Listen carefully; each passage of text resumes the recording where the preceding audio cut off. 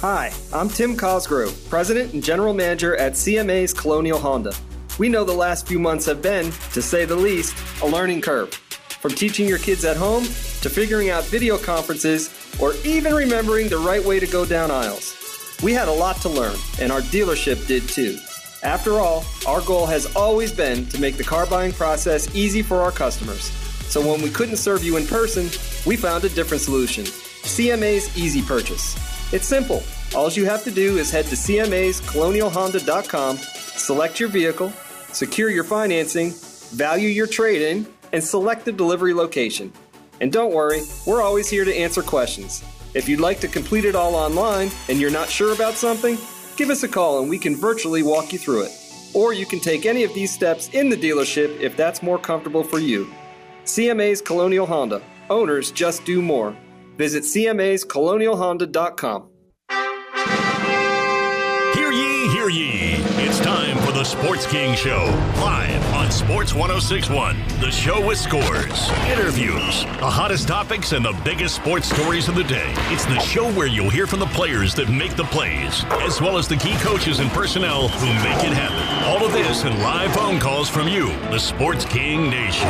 Now, direct from his castle, located in an undisclosed location in the capital city of Richmond, Virginia. Let's welcome to the throne His Highness, Jamie King, the Sports King, on Sports 106.1.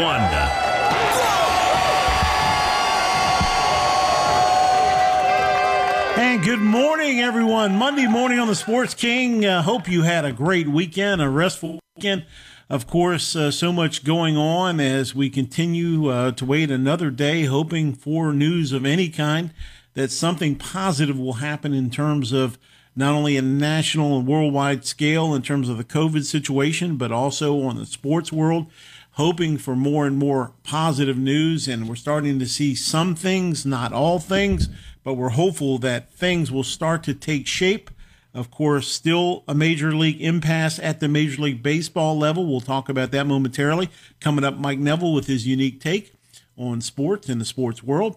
And in hour two, you're going to want to not miss this one. This is an interview with a young man named Vaughn Mansfield, a young man that had his promising NFL career cut short as he was training for an NFL combine.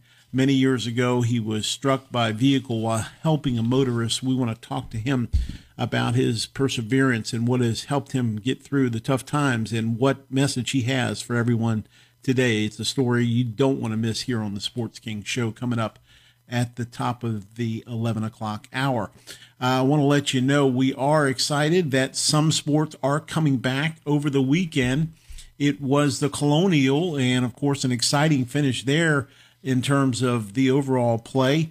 You saw the Colonial, and you saw it in a unique aspect in terms of no fans. That is something that I would like, because if I played, I wouldn't get booed, so that would be great for me if I hit a bad shot, which would happen quite a bit. But it was a great day for Daniel Berger, a guy that finished up with a 66 in round four, collects $1,350,000, and of course 500 FedEx points for winning the Colonial.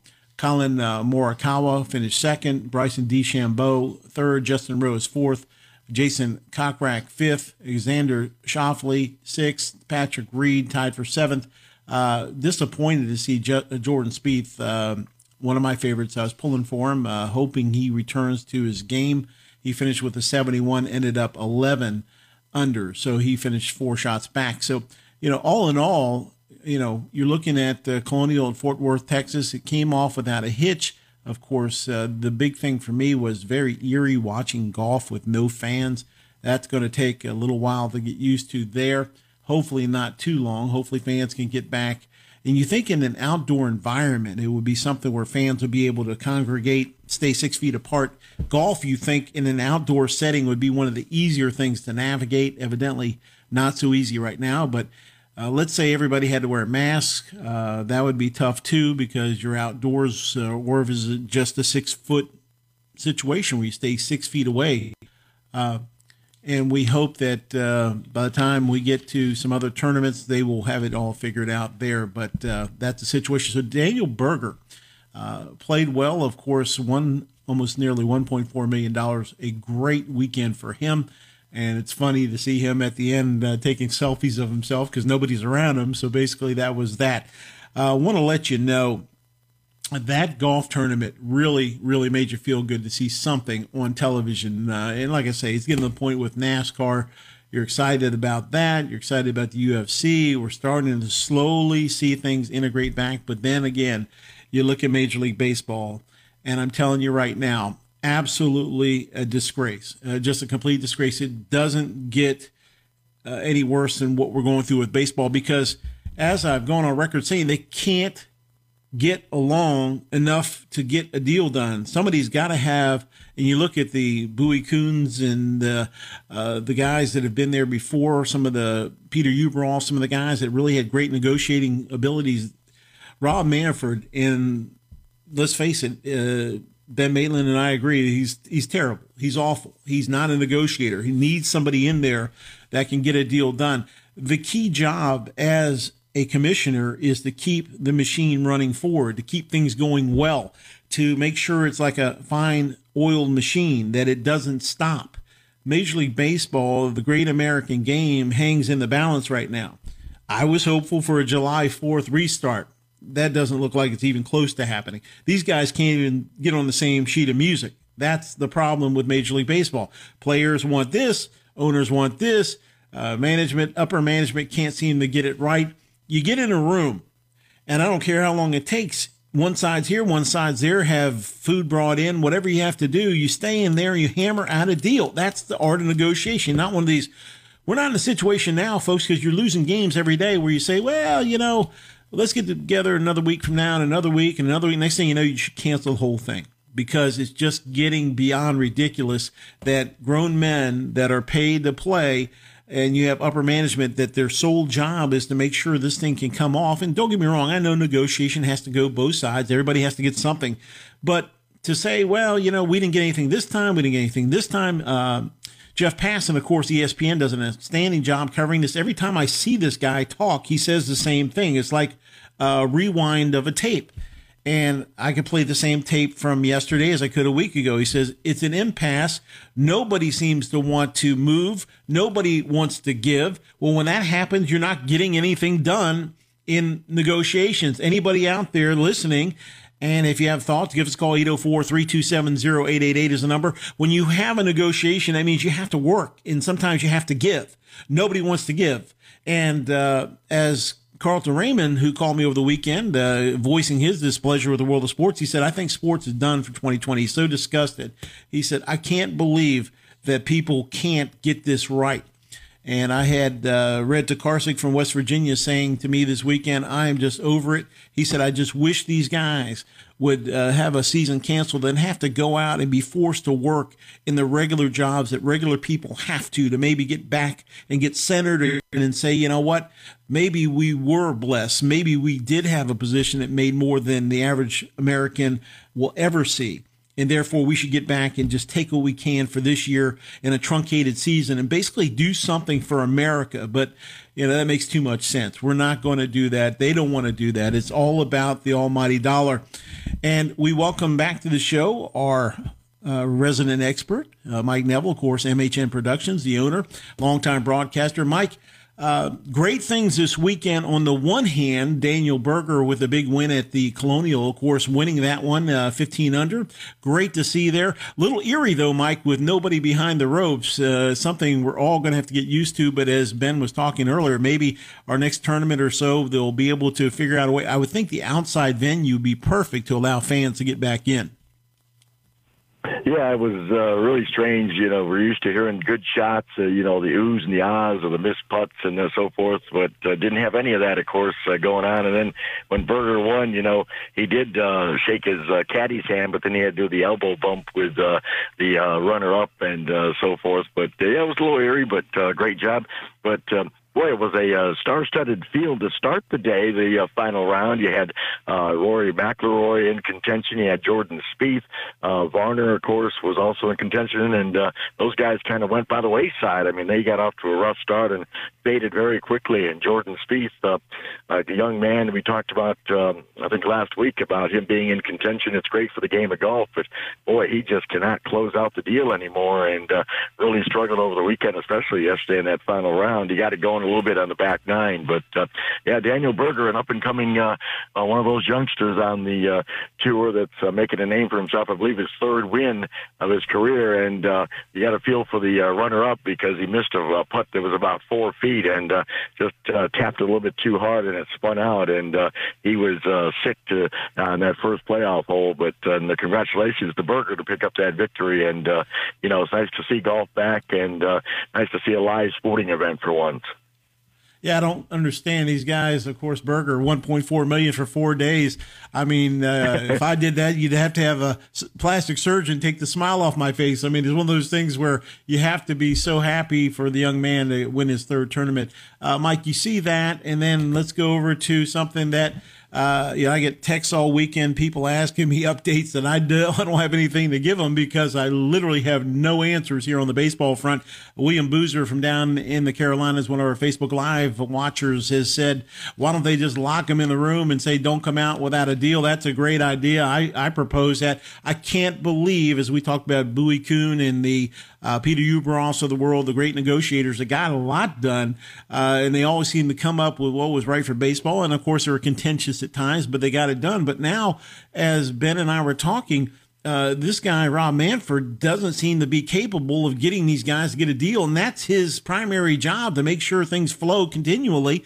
And Major League Baseball is no closer. Jeff Passan from ESPN, every time I see this guy, he just looks more depressed than the time before because he said there's literally no movement whatsoever. Literally no movement whatsoever. Every day the same story. And this is a situation, it looks like it's just going to wash away. There will be no baseball in 2020, Mike, the way it's going, unless somebody gives something, and negotiation, you have to give something. But right now, it looks like neither side wants to give anything.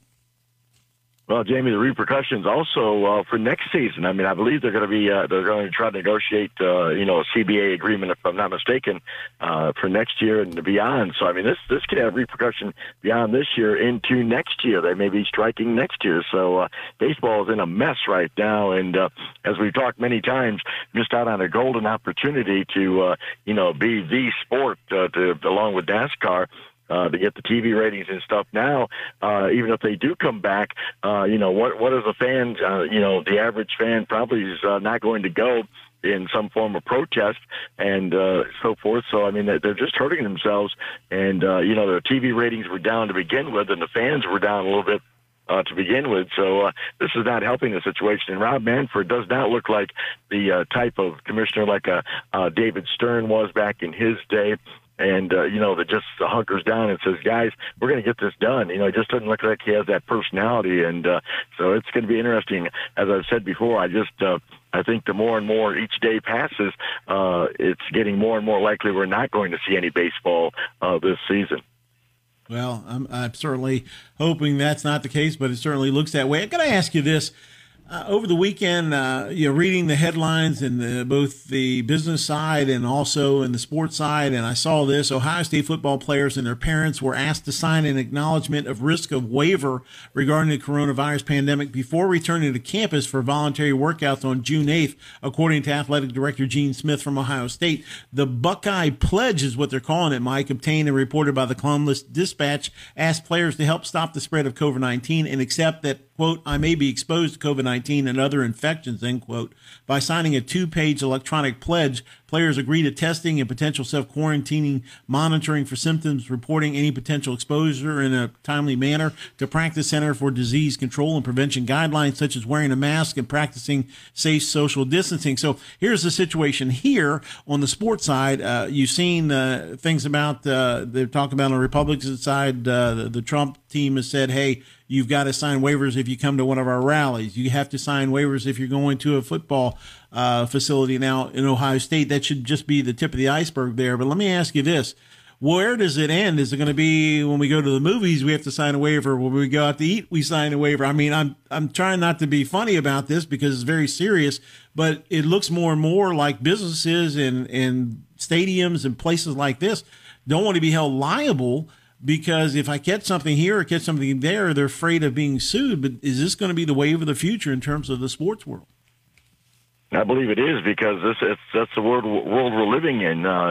People want to sue at the drop of a hat, and you can't blame these organizations and institutions for wanting to have those waivers signed, because they don't want someone to come back and try to get a $10 million lawsuit against them. So I mean, I certainly understand where they're coming from, and it's the new norm, I guess. But wouldn't surprise me if you have to do that for movies and restaurants and so forth because of this situation. It's just. I look at this pandemic and I'm just amazed at how every industry that is affected by it. And I think this is something you're going to see because they've got to cover their behinds, because they don't want to, like say, they don't want to be hit with a lawsuit. And that this day and age, that is one of the first things that people do. If you've ever been in a car accident or anything like that, boy, you want to get all the information and you want to get as detailed as it can, because you don't want anything to come back to haunt you, So, like I say, I do believe that that's going to be something you're going to continue to see as we hopefully get closer and closer to games and kind of back to a somewhat normal life. Our special guest, Mike Neville, owner of MHN Productions and longtime broadcaster. And Mike, Big Al on Sports Phone, of course, live 8 to 10 before me. Had me on momentarily at the very end of his show today talking about the Redskins and the name, and he thinks it may change due to pressure, the way things are going. And it was many months ago, and I spoke with Mark Mosley over the weekend, and he mentioned that he and Daniel Snyder and a contingent from the Redskins upper brass went to the Native Americans at various reservations and met with different groups, and they were all on board saying that there were other issues that they needed more help with, and it wasn't a driving force. It didn't bother them to the degree that it bothers maybe some other people, and people come down on this on both sides. Daniel Snyder is going on record saying as long as he owns this team, he will not change the name. Big Al was of the point that maybe with the Bob Dylan song Times They Are A-Changin', that maybe times have changed to where he's going to have to or be in position where he will. I don't see this ever changing in terms of while he owns this team. He's gone on record saying he supported this team since he was 5 years old. He loves this team. It's that team name that he loves so much, and he's not going to change it. Your take on this situation, do you feel there'll be any effect from the pressure of what's going on now from a worldwide view, and do you think it'll just continue as is? Well, if you'd asked me this about 5 years ago, I said it's pretty set in stone that the Redskins are not going to be changing the name. But if I had to give a percentage now, Jamie, I think maybe we're looking at 60-40 that they're going to see a name change, because I think the pressure is going to mount continually. It's kind of died off, but I think it's coming back now, and I think it's going to be something we're going to continue to hear about.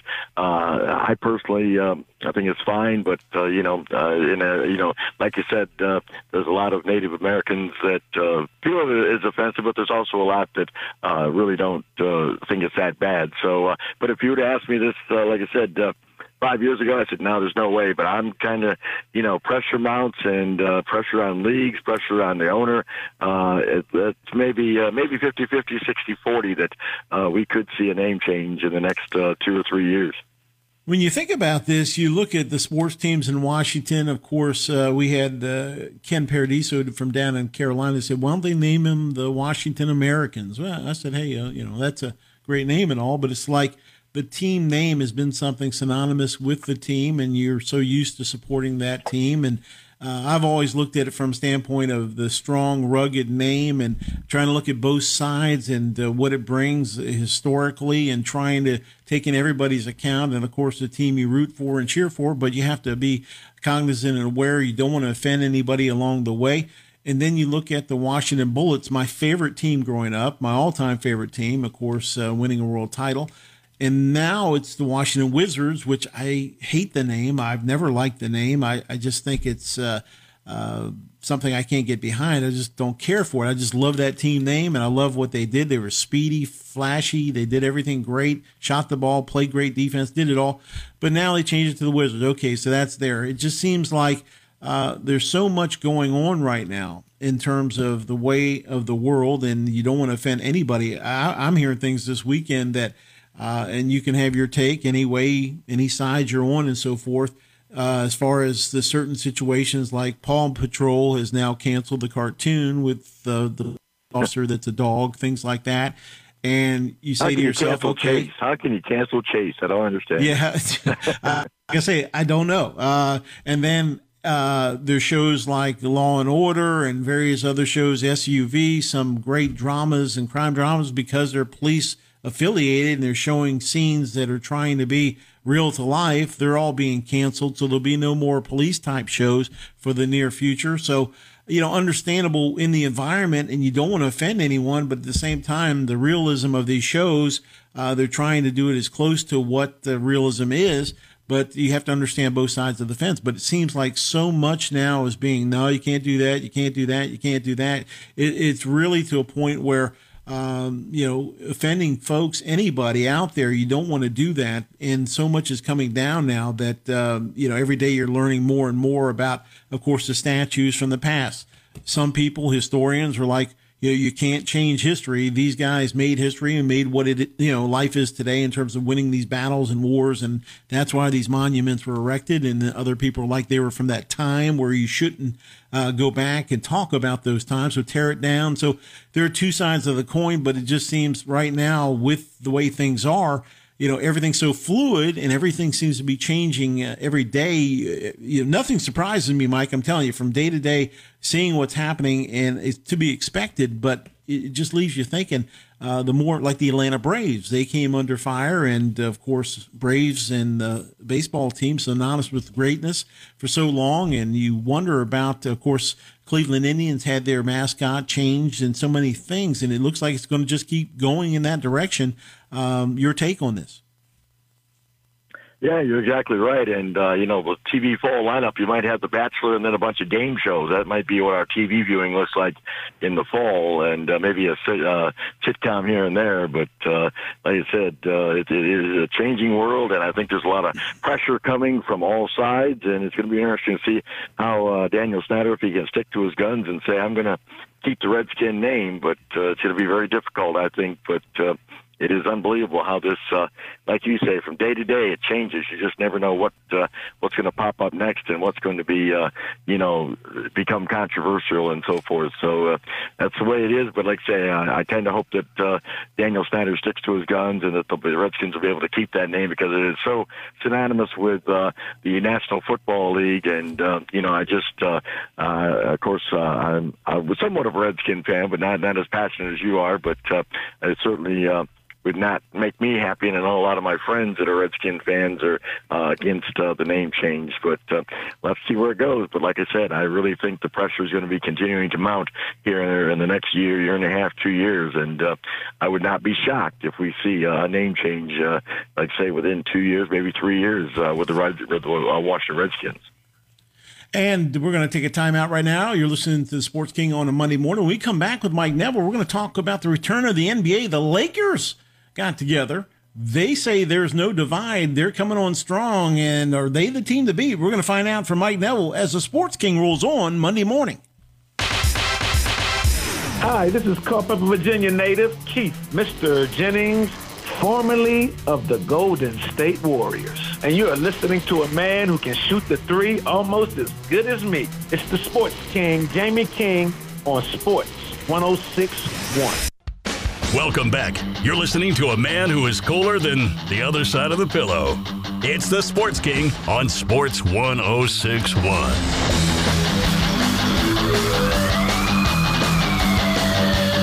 And welcome back, everyone. Monday morning, we welcome you back to the Sports King Show. Our special guest, Mike Neville, MHN Productions. He's the owner.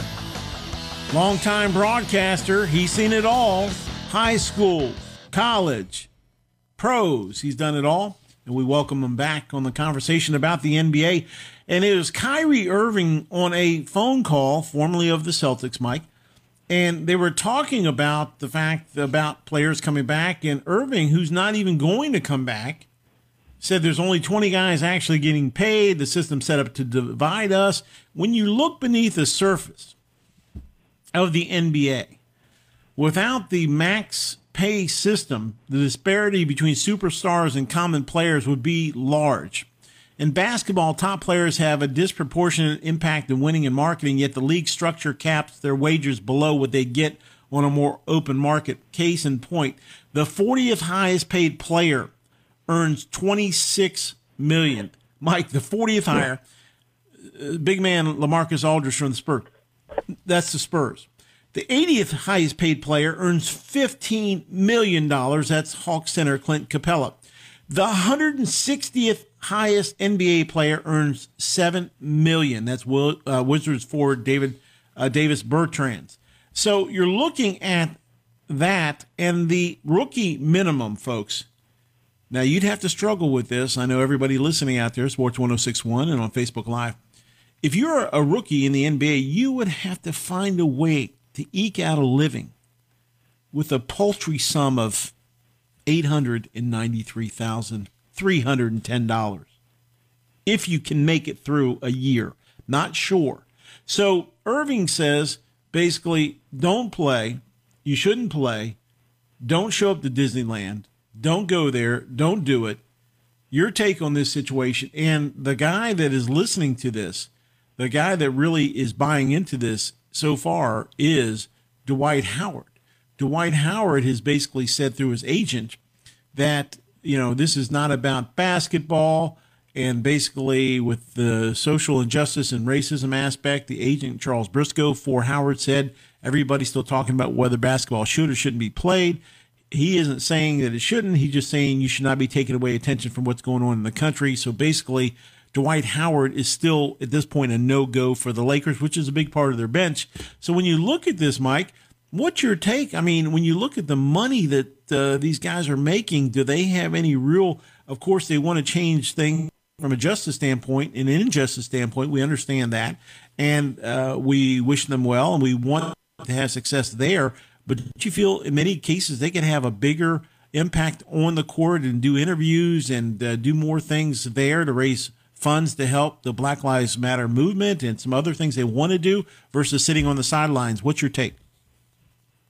Yeah, well, this is why the last couple of days, or last week, I guess, I've kind of seen a different tone from the NBA players, and I'm not so sure they're going to start up. Now, of course, LeBron James is the voice in the NBA. The NBA is going to listen to him, and if he wants to play, they're probably going to play. But I do see a little bit of a momentum gaining here with regard to not wanting to play because of the circumstances in the world, also because of the threat of the coronavirus and so forth. So I think Irving's getting a little bit of momentum from his case, Dwight Howard being the latest, as you mentioned. But again, I think they'll play, but it is getting a little bit more to the point where they, I could also see the players say, you know what? We're not going to risk it, and we're going to continue to, take part in these protests and so forth. So it's really a difficult situation for the players and the owners. But I do see a little bit of momentum that Kyrie Irving is generating with his comments. And again, you got to watch and see what LeBron James, how he handles it and what his take is, because he's kind of like, Michael Jordan was back in the day, and Kobe Bryant and Magic and Larry, those guys kind of behind the scenes were kind of controlling the league and putting in their 2 cents worth. So we got to see what LeBron says and see if, in fact, because I think he may tilt whether the NBA returns to play or whether they do not play this year. So it's going to be an interesting dynamic to see what happens. One Laker player, of course, as Mike just mentioned, is not opposed to the NBA restart is the King James, LeBron James. The LA Clippers' Patrick Beverley on Sunday echoed James' desire to play, tweeted out, "Hoopsters say all you want. If King James says he's hooping, we all hooping. Not personal, only business. # stay woke." So Patrick Beverley wants to play. King James wants to play. It's one of those things where the top linchpin in the deal, if that domino falls, you think everybody's going to fall in line. If King James says, let's go, we're going to go. Apparently, so far, he's all on board. Dwight Howard isn't, possibly. So what I'm saying in terms of, let's say, some key cogs to some of these teams, and let's say you have a vested interest, you're a betting man out there and you want to bet on your favorite team, but maybe a frontline guy or a second guy off the bench says, I'm not going to play. All of a sudden, you're looking at teams and trying to figure out who can match up and who can play in these series. That's where I think this 22-team situation could really go topsy-turvy, because if you don't have all of your key cogs, then you have another team that does. It puts you at a decided disadvantage and sometimes could level the playing field. So therefore, you really have to more or less see who's showing up and who's not before you can determine really who might have a shot at winning this all. Well, that's what I was talking about. With you asked me about some dark horses and some sleepers.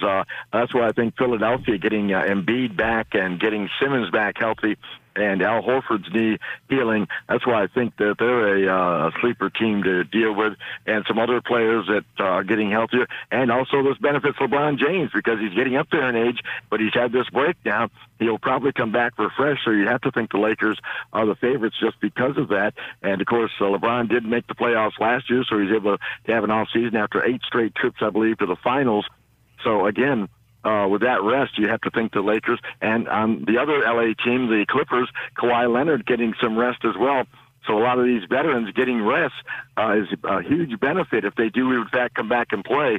But that's, and like you say, and then there's some guys, I believe the NBA has said that if you don't play, that's okay. We understand, and you won't be penalized in any way. I believe that's what I've heard about the NBA. So, so you may have somebody, star player, say, you know what, I'm just not going to play for this season and come back. Hopefully everything's calmer and next year, But again, it should be interesting to see what happens with regard to some of these veteran players, especially the older ones who, they're going to come back pressured or not come back at all and waste, I hate to use the word waste, but kind of waste a year in getting ready for next season. It should be a real interesting dynamic to see what happens with these players and which ones come back and which ones don't.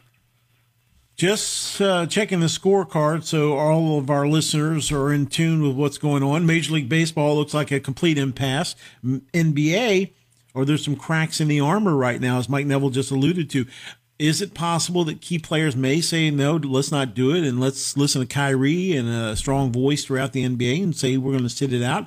Would they possibly sit out in the NBA? So that's two leagues kind of hanging in the balance. NBA has said we're coming back, so we just take them at their word and hope that the 22-team situation works out as planned at Disneyland.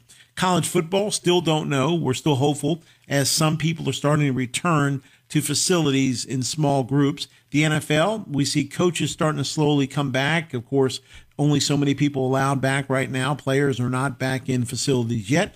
You got the NHL, which I was thinking over the weekend, Mike, with the cold temperature on the ice and the fact that, yes, the face shields and so forth, they're wearing most of them. I think that'd be more mandatory now than ever.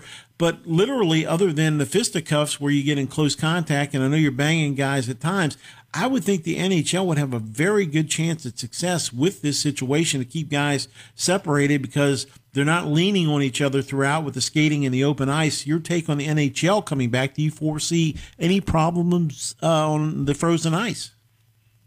Well, that might be a problem. Frozen ice in the middle of July and into August, that might be a problem. They might be using water skis to get around because those arenas are going to be tough to keep cool. But I think that, seriously, I think that the ice is really the only major problem because, like I say, trying to keep the arenas cool.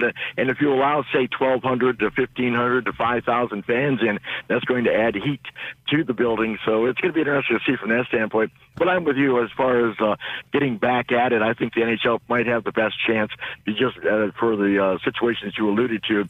They're still going to be checking and so forth. And, the fisticuffs are not, you may see a little bit of it, but it's for the most part, you don't see a lot of fighting in the NHL anymore like you did back in the day of the Broad Street Bullies with Philadelphia and Boston and so forth. But so I'm with you. The other league, Jamie, that is going to be, in my opinion, and Jim Harbaugh of the one of the Harbaughs is a Jim or the one Jim, from yep. Baltimore. Yep, Jim.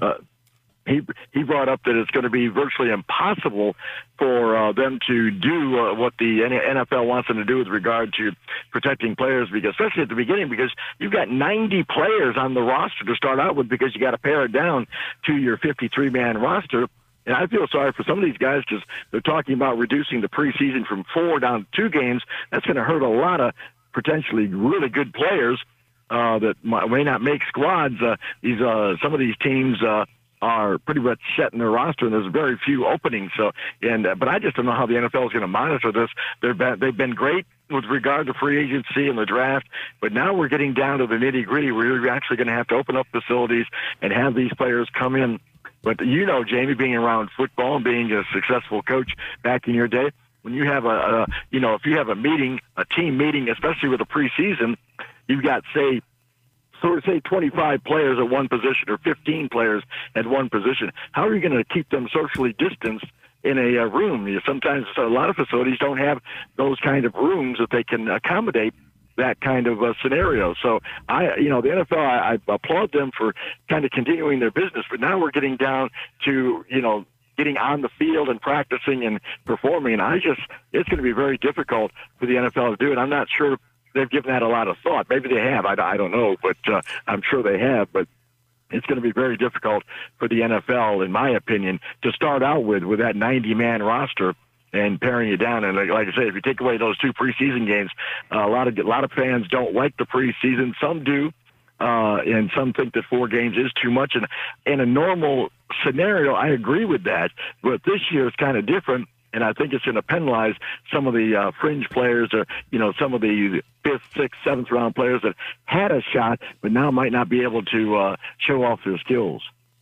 Mike, I couldn't agree more. And from a coaching standpoint, I could hold my play sheet over my mouth to where, I can talk to a quarterback or receiver or tell something. But the one thing about it, I want folks to remember out there in the NFL, think about a situation when Drew Brees goes to an Atlanta. What they do, the loudness of the arena is so much that the players have to literally take their huddle formation and squeeze it in even tighter to where they're literally 2 feet apart, and he's screaming at the top of his lungs. And I'm not saying the quarterback is spitting, but things come out of his mouth. You never know, and you never know when he's barking out things that close in proximity if somebody's infected and the screaming back and forth. I didn't hear that, Drew. What was that call? And he's calling out a line call, and they're that close in the huddle because they can't hear, because you got 70,000 people if you get all the fans back. And so that's another scenario, because you've got to hear things out. We're going to talk about this and much, much more. Also, Ken, we appreciate his comments. I'm going to get Mike's take on this. Ken on Facebook down in Charlotte, North Carolina, says that greedy athletes, if they don't show up for work, the fans will remember and the fans won't return. He's one of them. We'll talk about that and much, much more as the Sports King rolls on Monday morning. Hi, sports fans. This is Hall of Famer Andre the Hawk Dawson of the Chicago Cubs. You're listening to a guy who hits a home run with every show. It's the Sports King with Jamie King on Sports 106.1. Hi, I'm Tim Cosgrove, President and General Manager at CMA's Colonial Honda. Our goal has always been to make the car buying process easy. So when we couldn't serve you in person, we found a different solution. CMA's Easy Purchase. It's simple. All you have to do is head to cmascolonialhonda.com, select your vehicle, secure your financing, value your trade-in, and select the delivery location. CMA's Colonial Honda. Owners just do more. Visit cmascolonialhonda.com. Hi, it's the Sports King, Jamie King, and I'm here to offer you truly life-changing advice. If you or someone you know suffers from foot pain, don't delay. Take immediate action and visit the podiatry centers of Dr. Paul Ross, with 2 offices to serve you, Bethesda, Maryland, and Springfield, Virginia. I know firsthand he changed my life and totally restored my foot. He will do the same for you. That's the podiatry center of Dr. Paul Ross. For more information, go to paulrossdpm.com. That's paulrossdpm.com. Sports King Nation, want to take part in the show? Here's your chance to call the studio line. 804-327-0888. That's 804-327-0888. And welcome back Monday morning on the Sports King, heading to the 11 o'clock hour, finishing it up with Mike Neville. Before we do, we're going to head down to Tampa On the Sports King hotline, we've got Kevin calling in from Tampa. Something about those Tampa Bay Buccaneers. Go ahead, Kevin. Yeah, hey, how you doing, Jamie? I just want to let you know I love your show, and I've got a question for you. Go ahead. Maybe you can answer. It's a hypothetical. Okay. I've been watching Twitter quite a bit lately since Tom Brady and Gronk have come to the team, and Brady's been shooting texts to Edelman. Little tiny, like, teaser texts. What do you think the chances are? I bet my brother Mark on this. What do you think the chances are that Edelman doesn't make camp, gets cut, and then Brady is known to take pay cuts? So will Gronk, to get Edelman in the Bucs also. Oh, wow. We're getting conspiracy theories going on now. Now, while I know you'd love that. It's a hypothetical, I know, but I'm just saying he's been shooting little tweets to Edelman that I've been watching. No, it's almost like he's teasing him. Yeah, I think the tease is there. I think the request would be great. I think it'd be perfect. Get the band back together. I just don't see Belichick letting him go. He's lost enough there offensively. I think losing Gronk, losing Brady, he's going to have to restructure that offense, and to lose Edelman, I think, would be a real major blow for that offense, as you can imagine. But if Arians was able to work it out and throw some kind of number, or somehow he does sit out and he's able to get signed by Tampa, it would be a major coup for them. I bring in Mike Neville real quick. Mike, Kevin from Florida with a great question on this Edelman deal. You've heard similar things. Do you think that's possible? Do you think it's just conjecture at this point? Well, I got to give Kevin kudos because of course, I don't follow Tampa Bay, but I have not heard that. But that's a great point, and it would not surprise me at all if that scenario played out where Edelman somehow wiggles out of New England and heads down south to Tampa Bay. Edelman, of course, had a terrific year last year, although the last couple of years he's dealt with a lot of injuries. He's taken a pounding in that slot position, but I think if Tom Brady wants him, Tom Brady's going to get him. So, Kevin, like I said, that's a great point because I really – the Gronkowski thing, when that came up, that really didn't surprise me. But this would kind of surprise me in a way. But again, I think if Tom Brady really pushes the issue, Tom Brady's kind of like Peyton Manning back in the day. These quarterbacks, these elite quarterbacks, when they want something, the organizations try to get it for them. So I would say I'll go out and say it's better than a 50-50 shot that Edelman winds up in Tampa Bay. Hey, Kevin, I got to ask you this. Maybe he won't make the camp.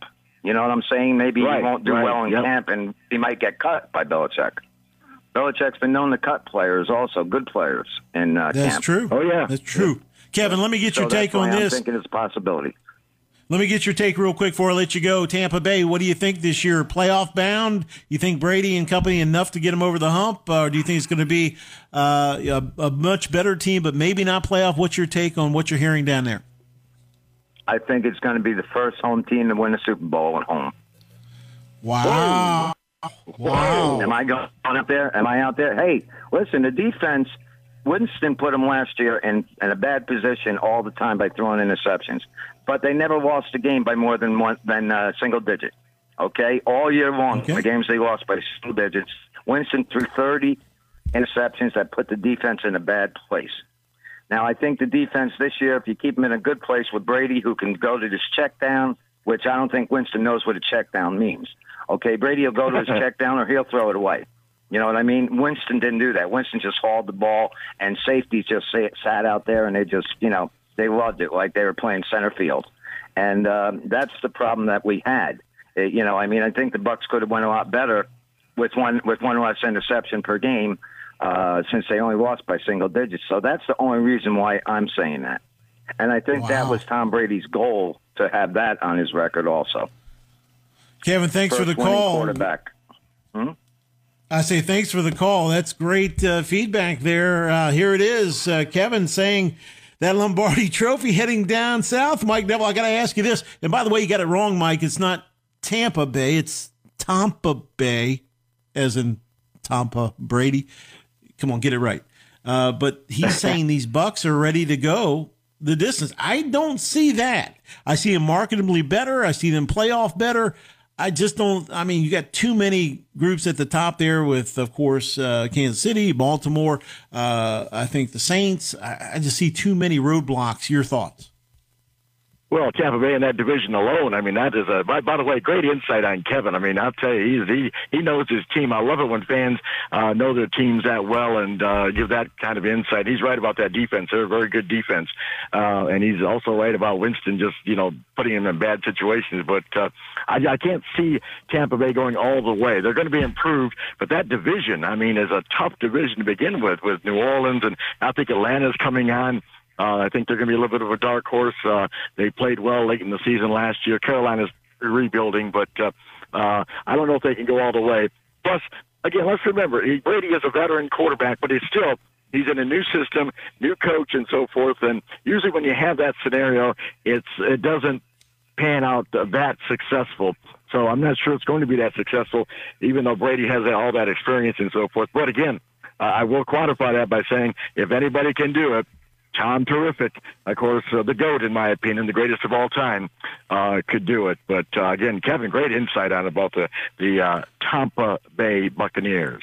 Absolutely. And I just real quick, my own producer, Ben Maitland, he always uses that phrase, good Jameis, bad Jameis. We talked about it last year quite a bit. You never knew what you were going to get because week to week, 30 up, 30 down. As a coach, I can't stand a guy who can't protect the football. Brady will do that. And great insight, as you said, about Kevin, because he's talking about those single-digit losses that maybe things could have turned around with somebody protecting the ball. So we're going to watch that. Great call, Kevin. Thank you so much. Before we let you go, Mike, got to ask you this. Denny Hamlin comes home first at Homestead to get his 40th career victory. 40 victories for Virginia's own Denny Hamlin. He found the magic once again at the Homestead Miami Speedway.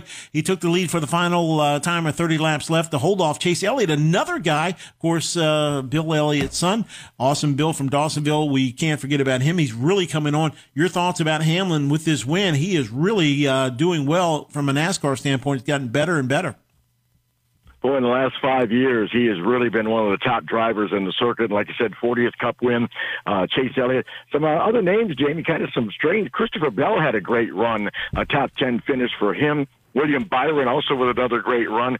And Eric Almirola also with a nice run. Ryan Blaney finishing third. So, nice to see some different names in the top 10 as opposed to the usual names we're used to seeing. But kudos to Denny Hamlin, and again, very quiet 40 wins on the NASCAR scene. Yeah, he led 137 of 267 laps on the 1.5 mile track for Joe Gibbs Racing. The number 11 Toyota, of course, finishing .0895 ahead of Elliott. When you look at that kind of dominance on the track, it looks like this situation with Hamlin, he's a guy always seems to be up near the front, and that Joe Gibbs team has just gotten better and better. This team overall is one you're going to have to watch throughout this year because Hamlin says, hey, I'm really hitting my stride. I really need to get through some traffic, and I just need to execute better. And it seems like things are going much better for that team.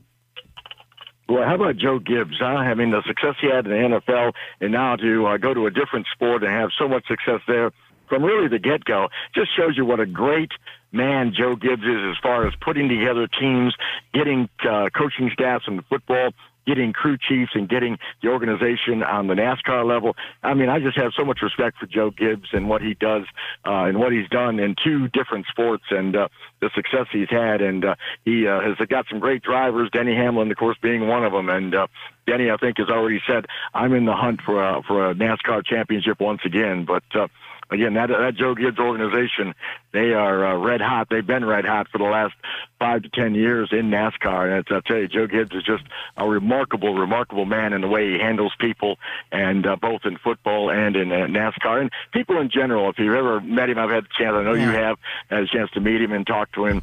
Just a down-to-earth guy who's very humble and, a great human being. And you love to see guys like that have success. And he certainly has had it in two different sports. Mike, football, the only quarterback coach to win with three different quarterbacks, 3 Super Bowl champions. Unbelievable, unheard of there. You go to NASCAR, he wins championships there. Folks, it doesn't happen by luck. This guy is a champion in every sense of the word, in every sense of the word, and he is the best in the business, in my opinion. Mike, thank you so much for joining us. We can't thank you enough. We'll have you back on this week, and once again, have a great day. Thank you for all your insight. All right, Jamie, you and Ben be safe, and thanks for the opportunity. You got it. To Mike Neville, MHN Productions, we thank you for joining us. Coming up, a story you don't want to miss. Vaughn Mansfield, the young man with an incredible story that you will want to hear. Coming up momentarily on the Sports King, right after these messages.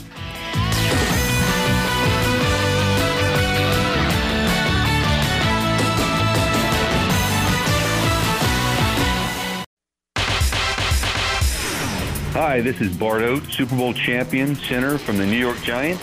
You're listening to the Sports King Show with Jamie King on Sports 1061. Hi, I'm Tim Cosgrove, President and General Manager at CMA's Colonial Honda. Our goal has always been to make the car buying process easy. So when we couldn't serve you in person, we found a different solution. CMA's Easy Purchase. It's simple. All you have to do is head to cmascolonialhonda.com, select your vehicle, secure your financing, value your trade-in, and select the delivery location. CMA's Colonial Honda. Owners just do more. Visit cmascolonialhonda.com. You're listening to a man whose future is so bright, he's got to wear shades. The Sports King on Sports 1061.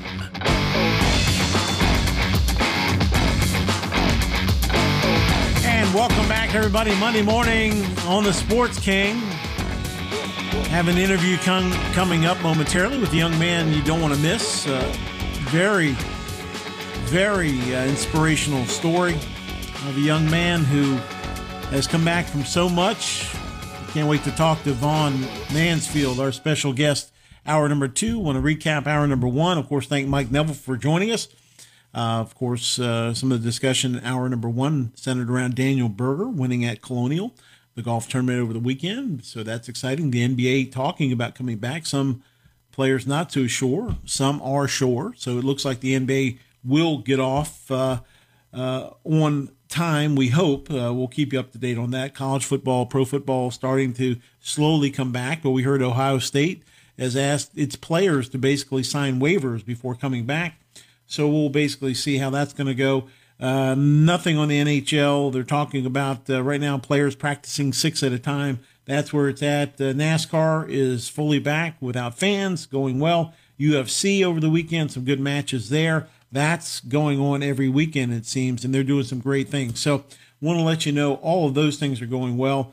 And, of course, great question from Kevin down in Tampa about Tom Brady earlier, whether or not Julian Edelman will join Tampa Bay or if he'll stay with New England. So we want to turn our attention now to a young man named Vaughn Mansfield. Has an incredible story, and we welcome to the Sports King this morning. Good morning, Vaughn.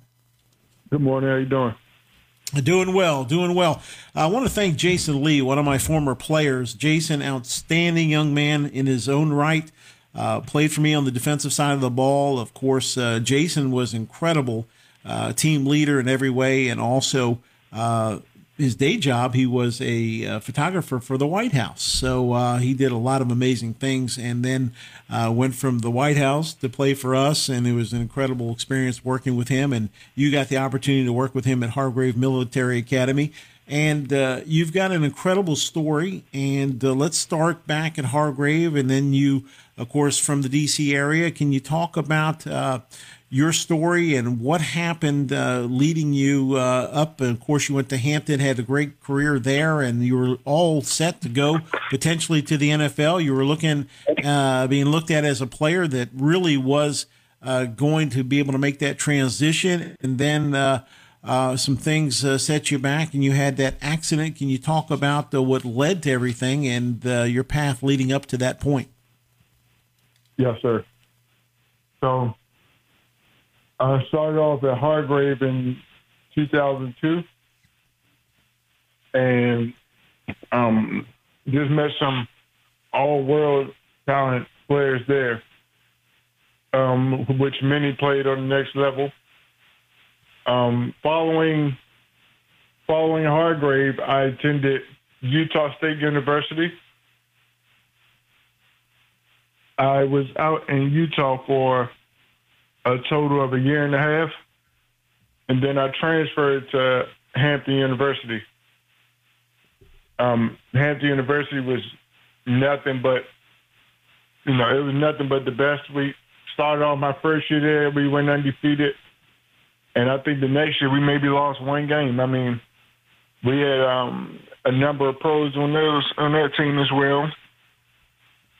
And my senior year at Hampton, I played the entire season, and I was ready to get ready for the NFL draft stuff, and I had gone down to Miami in order to go to the training camp down there with one of my fellow teammates who made that league and everything else. And it went the day before I was supposed to report to the camp, a lady lost control of her car and hit the car that I was in while the car was parked.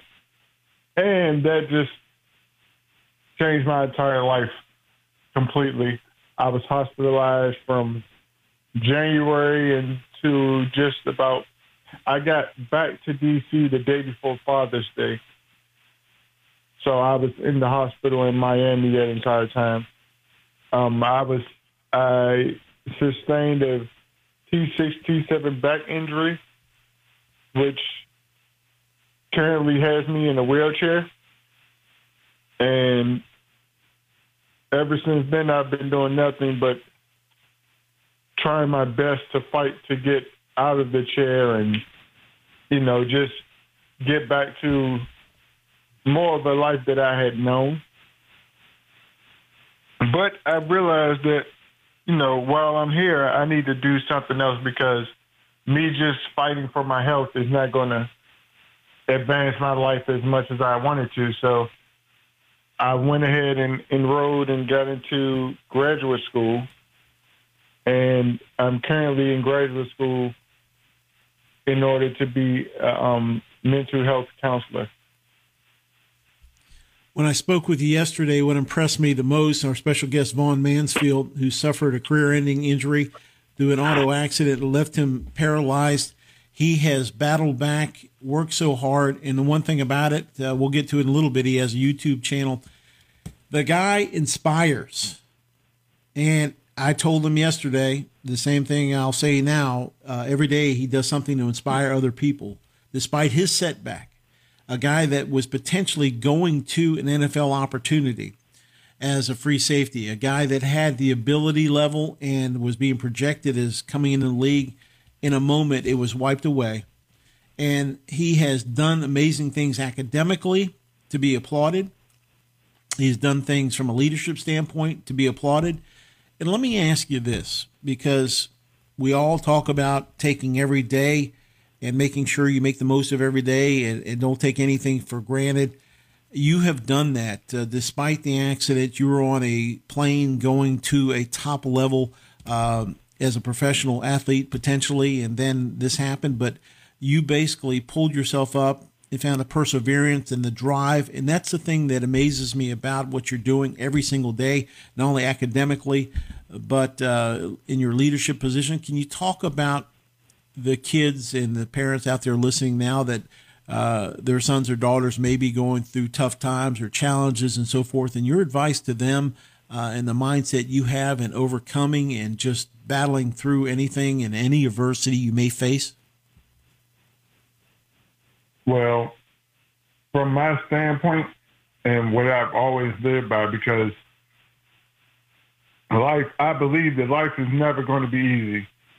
You'll never have your up without your downs in life for any of us. I mean, we think we can have the perfect life and you can have all the money in the world, but you can still have those times when you are down, when you're feeling down, when you're not feeling so many different ways. And the only thing that you can do is turn to God, period. And the thing that I live by is breaking through obstacles. And I continuously say that so much on my YouTube channel is, break through obstacles. Break through obstacles, because there are going to be obstacles in everyone's lives. Mine started off as me having great grades in school, but I didn't get my test scores on time. And that was an obstacle that stood in my way. And then when I finally got my test score, it was as though I got my test scores too late. And that's how I ended up going to Hargrave, working through another obstacle, going there, playing with all this Division I talent around me. And what are you going to do? Are you going to fight to get where you want to go? And I've watched myself as well as my teammates take that next step into knowing what you want and going after it and not having a no-quit attitude. Some people would call it stubborn or whatever else, but by you not quitting, you're showing others that you are ready and that you are on another level that you can get to. There is always another level that we can all take to get to. It's just one step at a time, and you can't be afraid of it. And as long as God is in your corner, you'll never fail. Our special guest, Vaughn Mansfield, who suffered a career-ending and life-changing accident that he was in, and he was struck, and his NFL aspirations ended there. But let me ask you this, and talk about the importance of education to you, because you have really gone after things on the graduate side, the graduate school you're in, and academically really going after it. The importance of academics, not only to athletes out there listening, but to you, and how you took that competitive drive that you had as an athlete trying to get to the NFL, and you put that into all of your studies. Can you talk about that? Yes, sir. Well, as I was a youth coming up, I was not one to say I wanted to do school, I wanted to go to school, I wanted no part of school, just like every other child that comes up. Excuse me. You always want to, you don't want to go to school. You just want to have fun. You want to play around. So you get in trouble, whatever else. You just try your best to find your own way.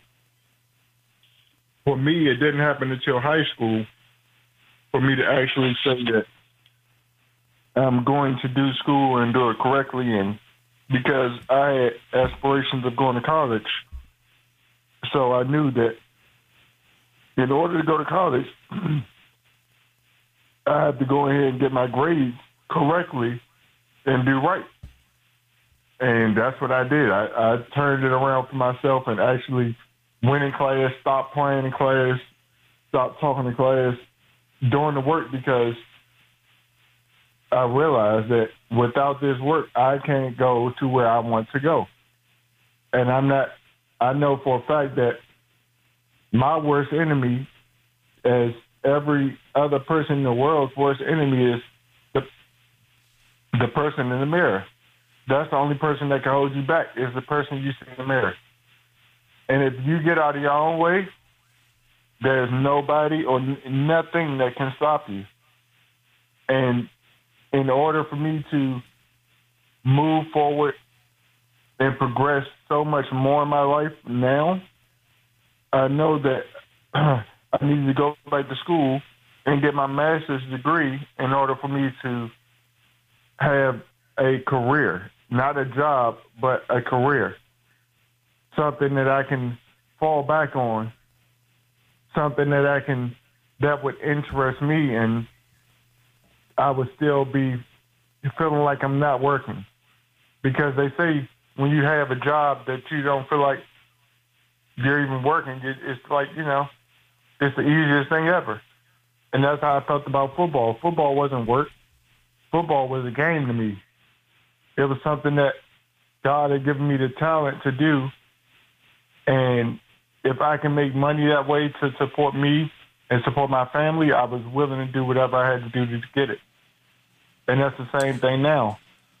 While I'm in school, me not being in school for over 10 years, it started off so much harder for me. But now that I've been to school for this past year, it's shown me that, wow, I'm back on course now, and I see things actually falling into place the way they're supposed to be, and I feel so much better about it. Vaughn Mansfield, our special guest this morning, and I just want to get your take as an athlete, and of course you played at Hampton. You're seeing what's going on from a world perspective, and you see, of course, right now, of course, we have the COVID-19 we're dealing with, a lot of racial strife throughout the country, and you provide daily messages, and you have a show that we'll talk to about in a moment, the YouTube channel that you have. But you have all these messages of hope, and could you give us one now in the world we have about the races coming together more in your perspective as an athlete who played at Hampton and has a unique perspective? You've been able to watch the world as it is now. What's your take and what's your thoughts on things as they are? Well, actually, it's just so crazy to see it all unfolding the way it is. Because it's like, I don't know if anybody ever seen roaches, but if you cut on the light and the roaches scatter. And that's how it feels to me. Because it's like someone did flip a switch. And now you're seeing so many races, everything coming out. From all types of different places, all types of different people. We're seeing people get fired for things that they have said years ago. For things that they have done years ago. That was, acceptable. And now you see it, it's just like, oh no, you're out of here. We got to get them out of here. We got to get that away from our program, away from our old team, anything like that. And it's so crazy because I have played with all types of races. And once I left DC, there was no full African-American team. It was all races, all cultures, all everything. And it never bothered me. I would still see, you can still see the uncomfortability in some people, and you still have to understand, who you are.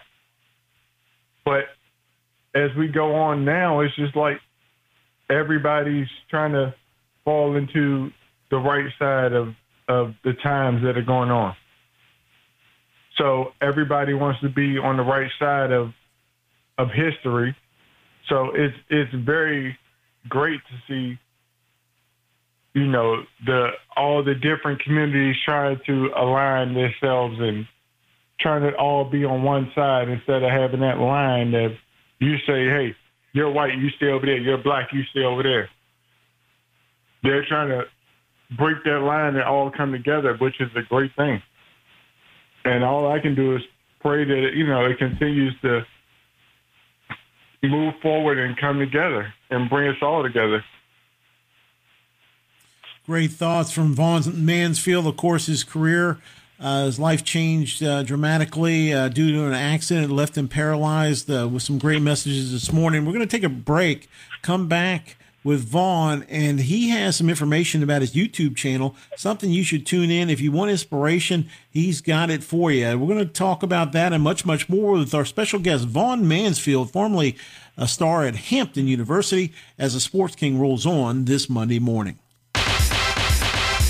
Hi, this is Chris Mooney of the Richmond Spiders. You're listening to Jamie King, the Sports King, on Sports 1061. Hi, sports fans. It's the Sports King for the Podiatry Center of renowned foot doctor, Dr. Paul Ross. Dr. Ross is an expert who develops individual game plans for the sole purpose of getting his patients back to 100% as quickly as possible. In my case, I wore soft casts, hard casts. I was in pain and I saw no relief. That is, until Dr. Ross came to the rescue. He restored my foot to the way it was originally, and he gave me the quality of life I so desperately wanted to return to. He can do the same for you. He has state-of-the-art techniques and strategies to ensure your pain and issues become a thing of the past. If you've tried the rest, do yourself a favor and now try the best. Call today. 2 offices to serve you, Bethesda, Maryland, and Springfield, Virginia. That's the Podiatry Center of Dr. Paul Ross. For more information, go to paulrossdpm.com. That's paulrossdpm.com.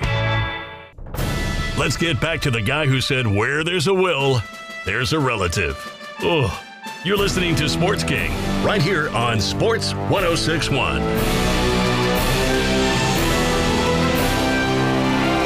Welcome you back on hour number 2. Don't forget, here at Sports 106.1, it all starts bright and early. The Big Al Show, better known as Sports Phone with Big Al, from 8 to 10 alongside Ben Maitland, who serves double duty, my producer, Ben, and he's also Al's producer, 8 to 10 live. Then I come on 10 to 12 live. Then we go out to Los Angeles, California to Jim Rome in the jungle in Los Angeles, and he takes over from there.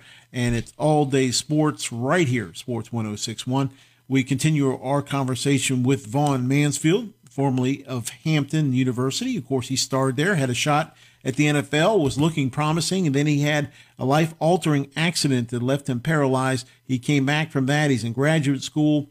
He's doing such great things now and continues to be a leader in his community. And Vaughn, let's talk about your YouTube channel. Let the folks out there listening, give them the address where they can look you up and follow you and learn more about what you do in terms of your motivational aspects and your daily discussions and the things you do on your channel.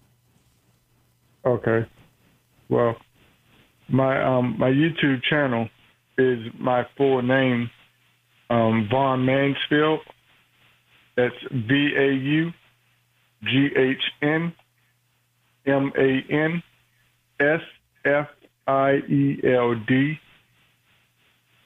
I think that's probably the easiest way to find me on YouTube. And what I do is I do motivational speaking. I have spoken at a few different NFL-sponsored football camps. And I did that out in Houston. I've come back to Washington, D.C. and spoken at a few different high school, like training camps before the seasons were started last season.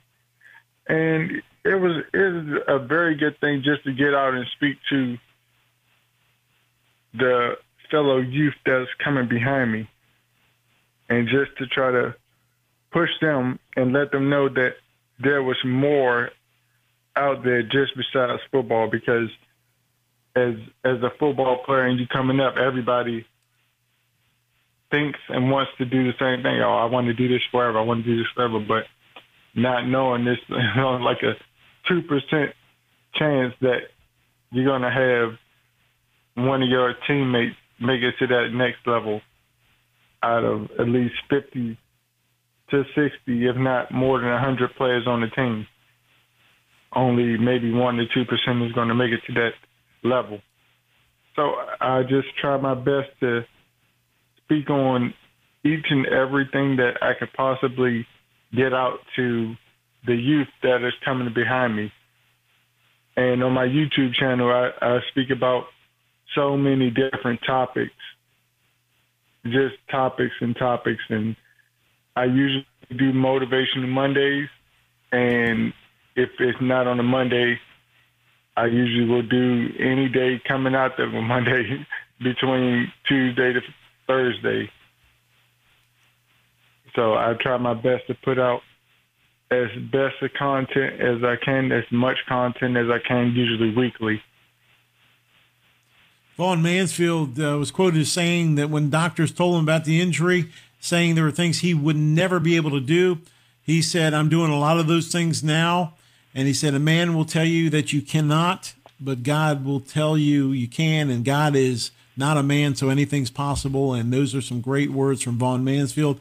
And, of course, started playing football at 8 years of age. And he has a never give up attitude. He was committed to finishing school, now in graduate school.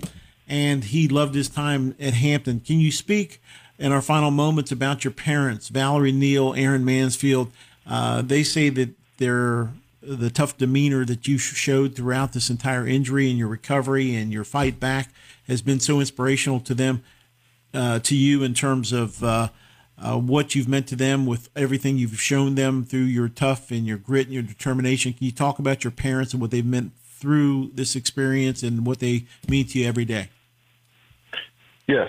So, as I said, as I was coming up as a youth, I was one of them kids that was going to make it extremely hard on my parents because I did not want, I wasn't interested in learning. I was interested in going to school and having fun.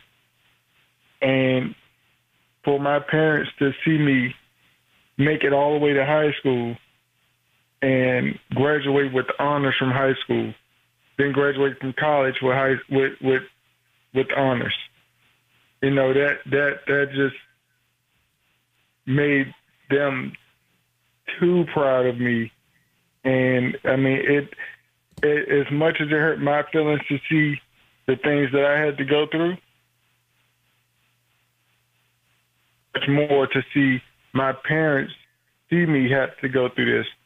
But by me going through it, I've done what I've always done and showed them that, you know, I have the will and I have the strength to make it through each and everything that I go through.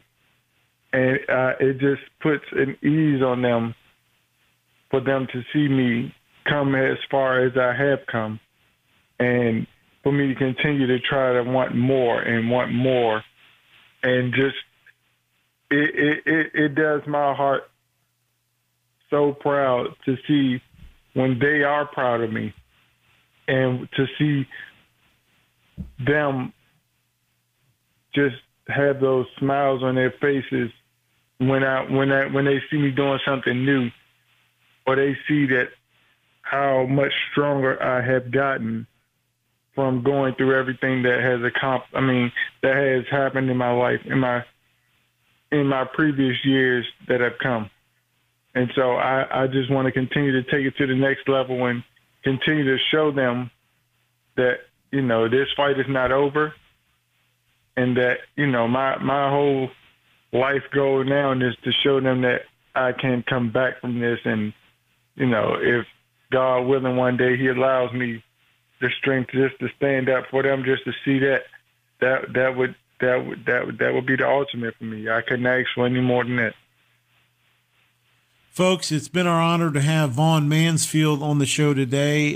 Jason Lee, we thank you so much for helping facilitate this interview. Vaughn, you can follow Vaughn on his YouTube channel at VAUGHN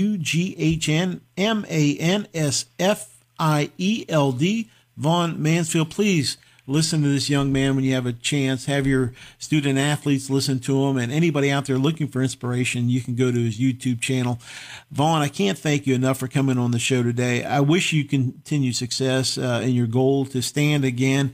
And, you know, I'm not betting against you. Nobody else is. Anybody that knows you and the research we've done on you shows the heart you have of a champion. You've done it at every level in terms of overcoming things, and everybody that may have said, hey, you're not going to be able to do this, you just keep proving people wrong. And so we are definitely hoping and praying for your recovery, and that you'll find the strength to do everything you're doing. And the fact you're in graduate school, you're an inspiration. We thank you for joining us today. Keep spreading the word. And of course, now more than ever, to hear some great positive feedback from you and see what you've overcome and what you're doing for people. It is to be commended. And young man, I am proud of you, and I wish you the very best. And I cannot thank you for joining us today on the show. Thank you so much. Vaughn Mansfield, our special guest. And folks, once again, Vaughn Mansfield, you can go to his YouTube channel, learn more about him. An incredible story. And that's something that we're going to keep our eye on. This young man has some great things ahead of him, and we appreciate him joining us today. Another college football note, we want to go through a few things before we go to break. Of course, the University of Mississippi Athletics Department confirmed on Sunday in the college football news that 9 athletes were quarantined because of close contact with a person who tested positive for the coronavirus. The athletes are quarantined at their residence in Oxford, Mississippi for 14 days and self-monitoring for symptoms in accordance with proper medical guidelines, said Shannon Singletary, an assistant athletic director for Ole Miss.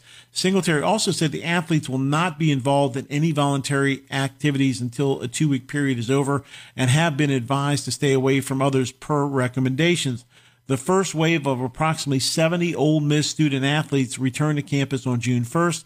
Every student, athlete, and staffer who returned to campus received a COVID-19 test and an antibody test. Since athletes have returned to campus, the athletic department has tested approximately 287 people, according to Singletary. All athletes have not returned to campus, and we do not have all employees back on campus since we are using a phased approach to reopening athletics, Singletary said. The remaining athletes will be tested as soon as they return to campus for their physical exams to start voluntary activities. 2 members of the Ole Miss athletics department, 1 student athlete, and 1 staff member tested positive for COVID-19 while on campus, an athletic spokesperson confirmed to the Clarion Ledger back on June 4th. The university will isolate anyone who showcases any symptoms and conduct contact tracing to see who that person has interacted with, people who have either tested positive or shown symptoms. So what's your take on this? 804-327-0888, 804-327-0888. The question here, Herm Edwards, of course, the head coach at Arizona State, said, hey, listen, what are we going to do here? His take from a coaching perspective is I've got 150 people on my sidelines. The opposition has 150 on theirs, between medical staff, personnel, trainers, team doctors. Then you've got players, and you've got coaches, personnel. How do we keep them all safe? Now, of course, you got to do the antibody test. You're going to have to do continual testing leading up to game day. And my question has been, if that one person happens to come in contact with somebody in a team hotel and test positive that may be a key person on that team, what do? Do you restrict part of the hall? Do you restrict the people they're in contact with? I mean, this could have a terrible effect in terms of a game if, in fact, somebody was to catch the COVID-19, the virus, the night before a ball game. It could wipe out an entire game, an entire situation. So that's what I'm saying. These are the things I think about in terms of how are we going to attack this the best way. I know super smart people are working around the clock trying to keep everybody safe, but you have to do the testing. You have to do the antibody testing. You have to make sure that people are quarantined. And then, of course, you have to make sure when they get their meals, the meals haven't been touched by anybody outside of that bubble area we talk about, to make sure everybody's safe. And then, of course, the doctors, maybe the team doctors that are going from the hospital working on people, then come over, and a lot of them do double duty to work with the teams, and they have to be made sure that they're safe in case they came in contact with a patient and so forth. It is just so many layers to this that you have to look at and consider. But 9 Ole Miss athletes in quarantine right now after close contact with COVID-19 for at least 14 days. So that's happening there. Ohio State, as I mentioned earlier on the show, has a situation now where they're asking all of the players coming back to sign a waiver, basically saying you're not going to take any action if you indeed catch the COVID-19 virus. So that's the situation there. And then you're looking more and more.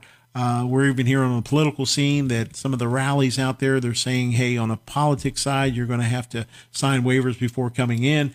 Is this the norm? It looks more and more like the protective aspects being placed on people to basically say, if you're going to come to an event, you got to sign something off to say, in the event that something happens to you, that you're not going to sue. And very litigious society, as we know, and a lot of folks are out there. If they were to catch it at an event, they want to make sure that that event doesn't get any type of lawsuits. And then you wonder where this is going to go on the legal side, and how far wide and ranging this is going to go. It's going to be trial and error, to be sure. It's going to be a mess that we're going to see for some foreseeable future as it is right now. What's your take? 804-327-0888. Are you ready to go back to an arena? Do you feel good about that? Do you feel like you can do that without a lot of worry?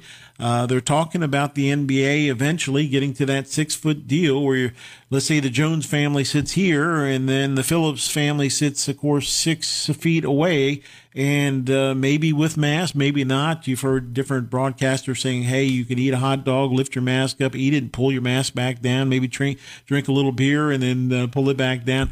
And then you look around and you see all the things on the minor league baseball side. And we'll just say here and where I'm at, Fredericksburg, Virginia, of course, the Fredericksburg Nationals, the parent team of the world champion Washington Nationals. The 2020 was to be their inaugural campaign. And when you look just at from a local aspect, I mean, how devastating to that group. They've had billboards up. They've been promoting it, working hard, diligently to get things off in a 2020 start. Everybody was so excited about it, and now with the virus, it looks like this season is going to be a complete washout for the Nationals in terms of the minor league aspect. So, and also the minor league players. So many players at the major league level are now talking about pitching in and donating money. So the minor league players that are the heart of any organization, that's where you build your farm systems, that they're going to get some kind of money or stipend to help them through, because right now they're hurting because these guys are on these bus rides making very minimal money, staying in very inexpensive hotels, eating very limited food in terms of they don't get the upper echelon money or per diems that they do at the AAA level, even AA level. And at the major league level, they get anything they want. But at the single A level and rookie ball, they're not in those positions. So you're looking at a situation that it's going to be interesting to see. Will it be a death knell to minor league baseball for the foreseeable future? Or are they going to work something out to try to make it a parity situation where you can funnel some money down and make sure these groups continue on? Or they're just going to cancel it out and only work on the top prospects for a while? Just so many questions right now as we work through this. But top of the stories today, Major League Baseball still not any closer to a deal. NBA says they're coming back, 22 teams, but Kyrie Irving and some of the top guys in there saying, well, maybe not. Maybe we shouldn't come back at all. And they're putting up some roadblocks. So we're wondering if Adam Silver, the commissioner, is going to overcome that and say, listen, guys, we're coming back. That's going to be the way it is. And, of course, now some issues in college football with situation 9 people in Ole Miss are now quarantined on that football team, and they're just starting to come back, so that's not a good sign. We're hoping for better things there. And, of course, NASCAR, UFC, so far so good. Fingers crossed they continue to do well. Of course, Denny Hamlin, winner this past weekend. We're going to take a time out, come back, close out the show. You're listening to Sports King. We've got the phone lines open, 804-327-0888. Give us a call. We'll be right back after these messages. Hi, this is Vince Papale, whose life was featured in the movie Invincible. You're listening to another guy who is invincible as well, the Sports King, Jamie King, on Sports 106.1. Hi, I'm Tim Cosgrove, President and General Manager at CMA's Colonial Honda. We know the last few months have been, to say the least, a learning curve. From teaching your kids at home, to figuring out video conferences, or even remembering the right way to go down aisles. We had a lot to learn, and our dealership did too. After all, our goal has always been to make the car buying process easy for our customers. So when we couldn't serve you in person, we found a different solution. CMA's Easy Purchase. It's simple. All you have to do is head to CMA'sColonialHonda.com, select your vehicle, secure your financing, value your trade-in, and select the delivery location. And don't worry, we're always here to answer questions. If you'd like to complete it all online and you're not sure about something, give us a call and we can virtually walk you through it. Or you can take any of these steps in the dealership if that's more comfortable for you. CMA's Colonial Honda. Owners just do more. Visit CMA'sColonialHonda.com. Want to reach the Sports King? Call 804-327-0888. That's 804-327-0888. Learn it, know it, live it.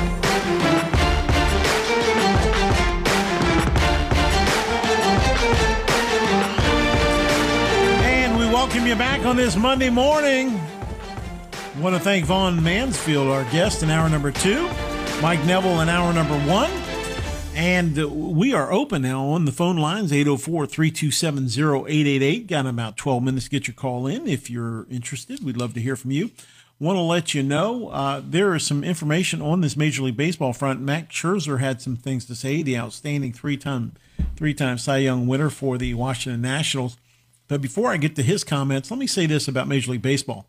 Major League Baseball is insisting that they will lose $600. Think about this for a minute if you're an owner, from the owner side. $640,000 per team for every regular season game played in an empty stadium. So if you're an owner and you lose $640,000 per game with no fans, that's 40% of their revenue. So think about you as a business owner. If you're listening as a business owner, you lose 40% of your daily take, if that's your game revenue. And the union disputes the figures, but claims it has not been given the data it needs to make a full evaluation. But that is bone crushing, losing that kind of money. Earlier this week, last week rather, St. Louis Cardinals owner Bill DeWitt discussed the cash flow problem among teams. He said the industry isn't very profitable, to be honest. He said on 590 The Fan, which I do not agree with. But he said, I think the players understand that. They think owners are hiding profits. There's a bit of a distrust there. It's a bit of a zero-sum game. They have by far the best deal of any players in any sport. Now, while I agree with him to an extent, for him to say we are crying the poor mouth here, we don't have any money, I think that is totally not the way to go about it. I see their side to an extent, but not to that extent. So you're looking at different things, and Tom Ricketts, the owner of the Cubs, said that I hope baseball fans understand most baseball owners don't take money out of their team. They raise all the revenue they can from tickets and media rights, and they hope to take out their expenses, and they give all the money left to the GM to spend. Well, yes and no. The league itself does not make a lot of cash. I think there's a perception that we hoard cash when we take money out and it's all sitting in a pile we've collected over the years. It just isn't, because no one anticipated a pandemic. No one expects to have to draw down on the reserves from the past. Every team has to figure out a way to plug the hole.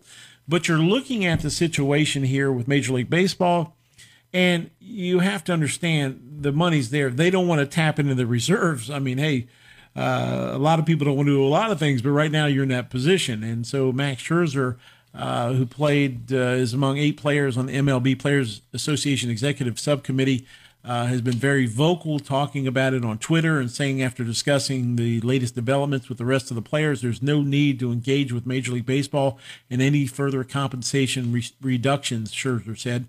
We have previously negotiated a pay cut in the version of a prorated salary, and there's no justification to accept a second pay cut based on the current information the union has received. So there's no movement there. Both sides at an impasse. Nobody, they need to get a professional negotiator in there. Give me a chance in that room. I'll talk about the American people and what we need and how come you guys can't get together and accept something for 1 year. We're not talking about a 10-year deal. This is a 1-year situation.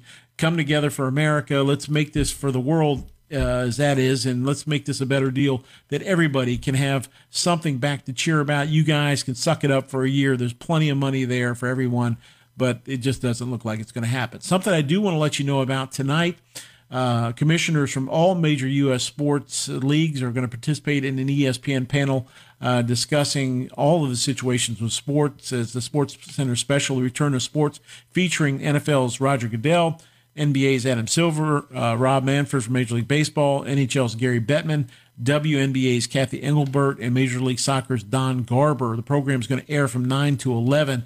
Also scheduled to appear Los Angeles Angels manager Joe Madden, Portland Trail Blazers guard Damian Lillard, Baltimore Ravens defensive end Calais Campbell, and the Chicago Blackhawks Patrick Kane, Phoenix Mercury forward Brianna Turner, and the Philadelphia Union's Alejandro Bedoya.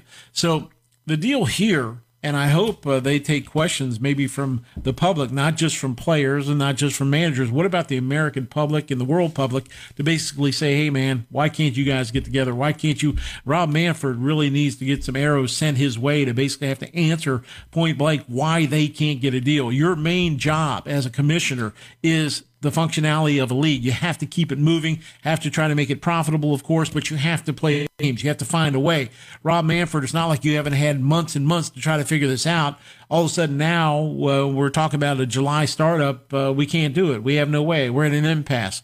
Well, you get in a room, you negotiate, you close the doors, get food brought in, and we're going to sit in here. And if I'm the commissioner, I'm telling you this right now.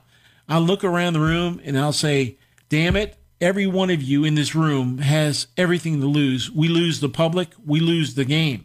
So bottom line is this. You're going to give. You're going to give. We're going to sit in here and we're going to go back and forth until we come up with numbers that you guys can live with. We're going to leave this room and then we're going to announce that we're coming back in baseball. We're going to get that done. That's my take. For whatever reason, it's like, let's throw something out there. No, they don't want it. Throw something out. No, you don't want it. Okay, let's go back with the mamby-pamby stuff and say, let's keep knocking the tennis ball over the net and let's let time go on. And before you know it, you're deeper in the season. And then guess what? There's no baseball because two sides cannot get together. And this falls right on the shoulders of Rob Manfred, who doesn't have what it takes to get a deal done.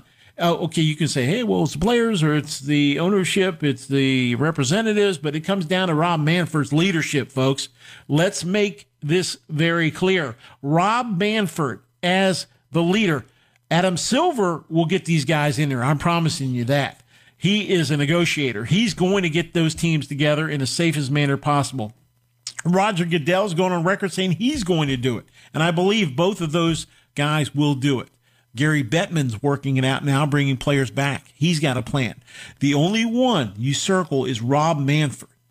And I don't know Rob Manfred personally, but I do know this. From what I've seen, it's abysmal. No leadership. I see him just letting guys go back and forth without exerting himself in and saying, look, this is it. It's enough. Today, by the end of day, I don't care if we start at 6 a.m. and end at midnight, whatever, how long it's going to take, we're getting a deal done.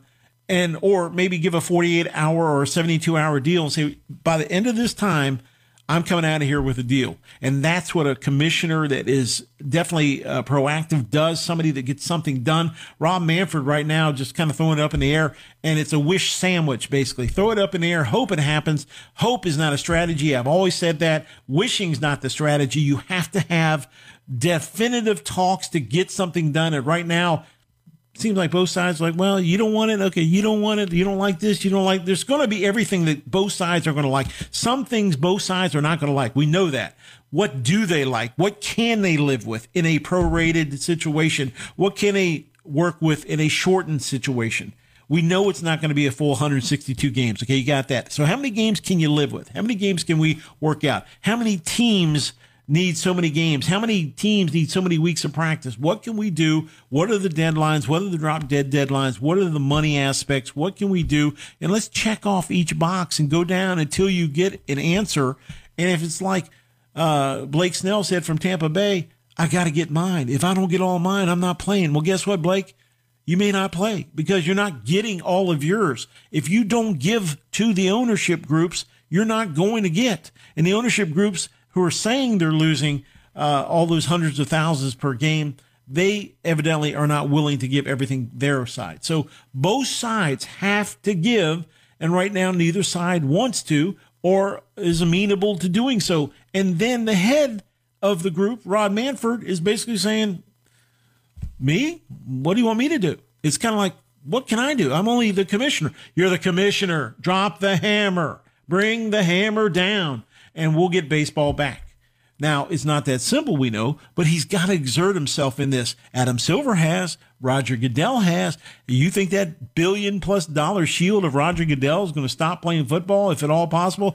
No way, shape, or form. Roger Goodell is working overtime to get this thing done for the safety of everyone and to make sure that there's going to be some football. He's going on record saying there's going to be football. If there's a way to get it done, Roger Goodell is going to get it done.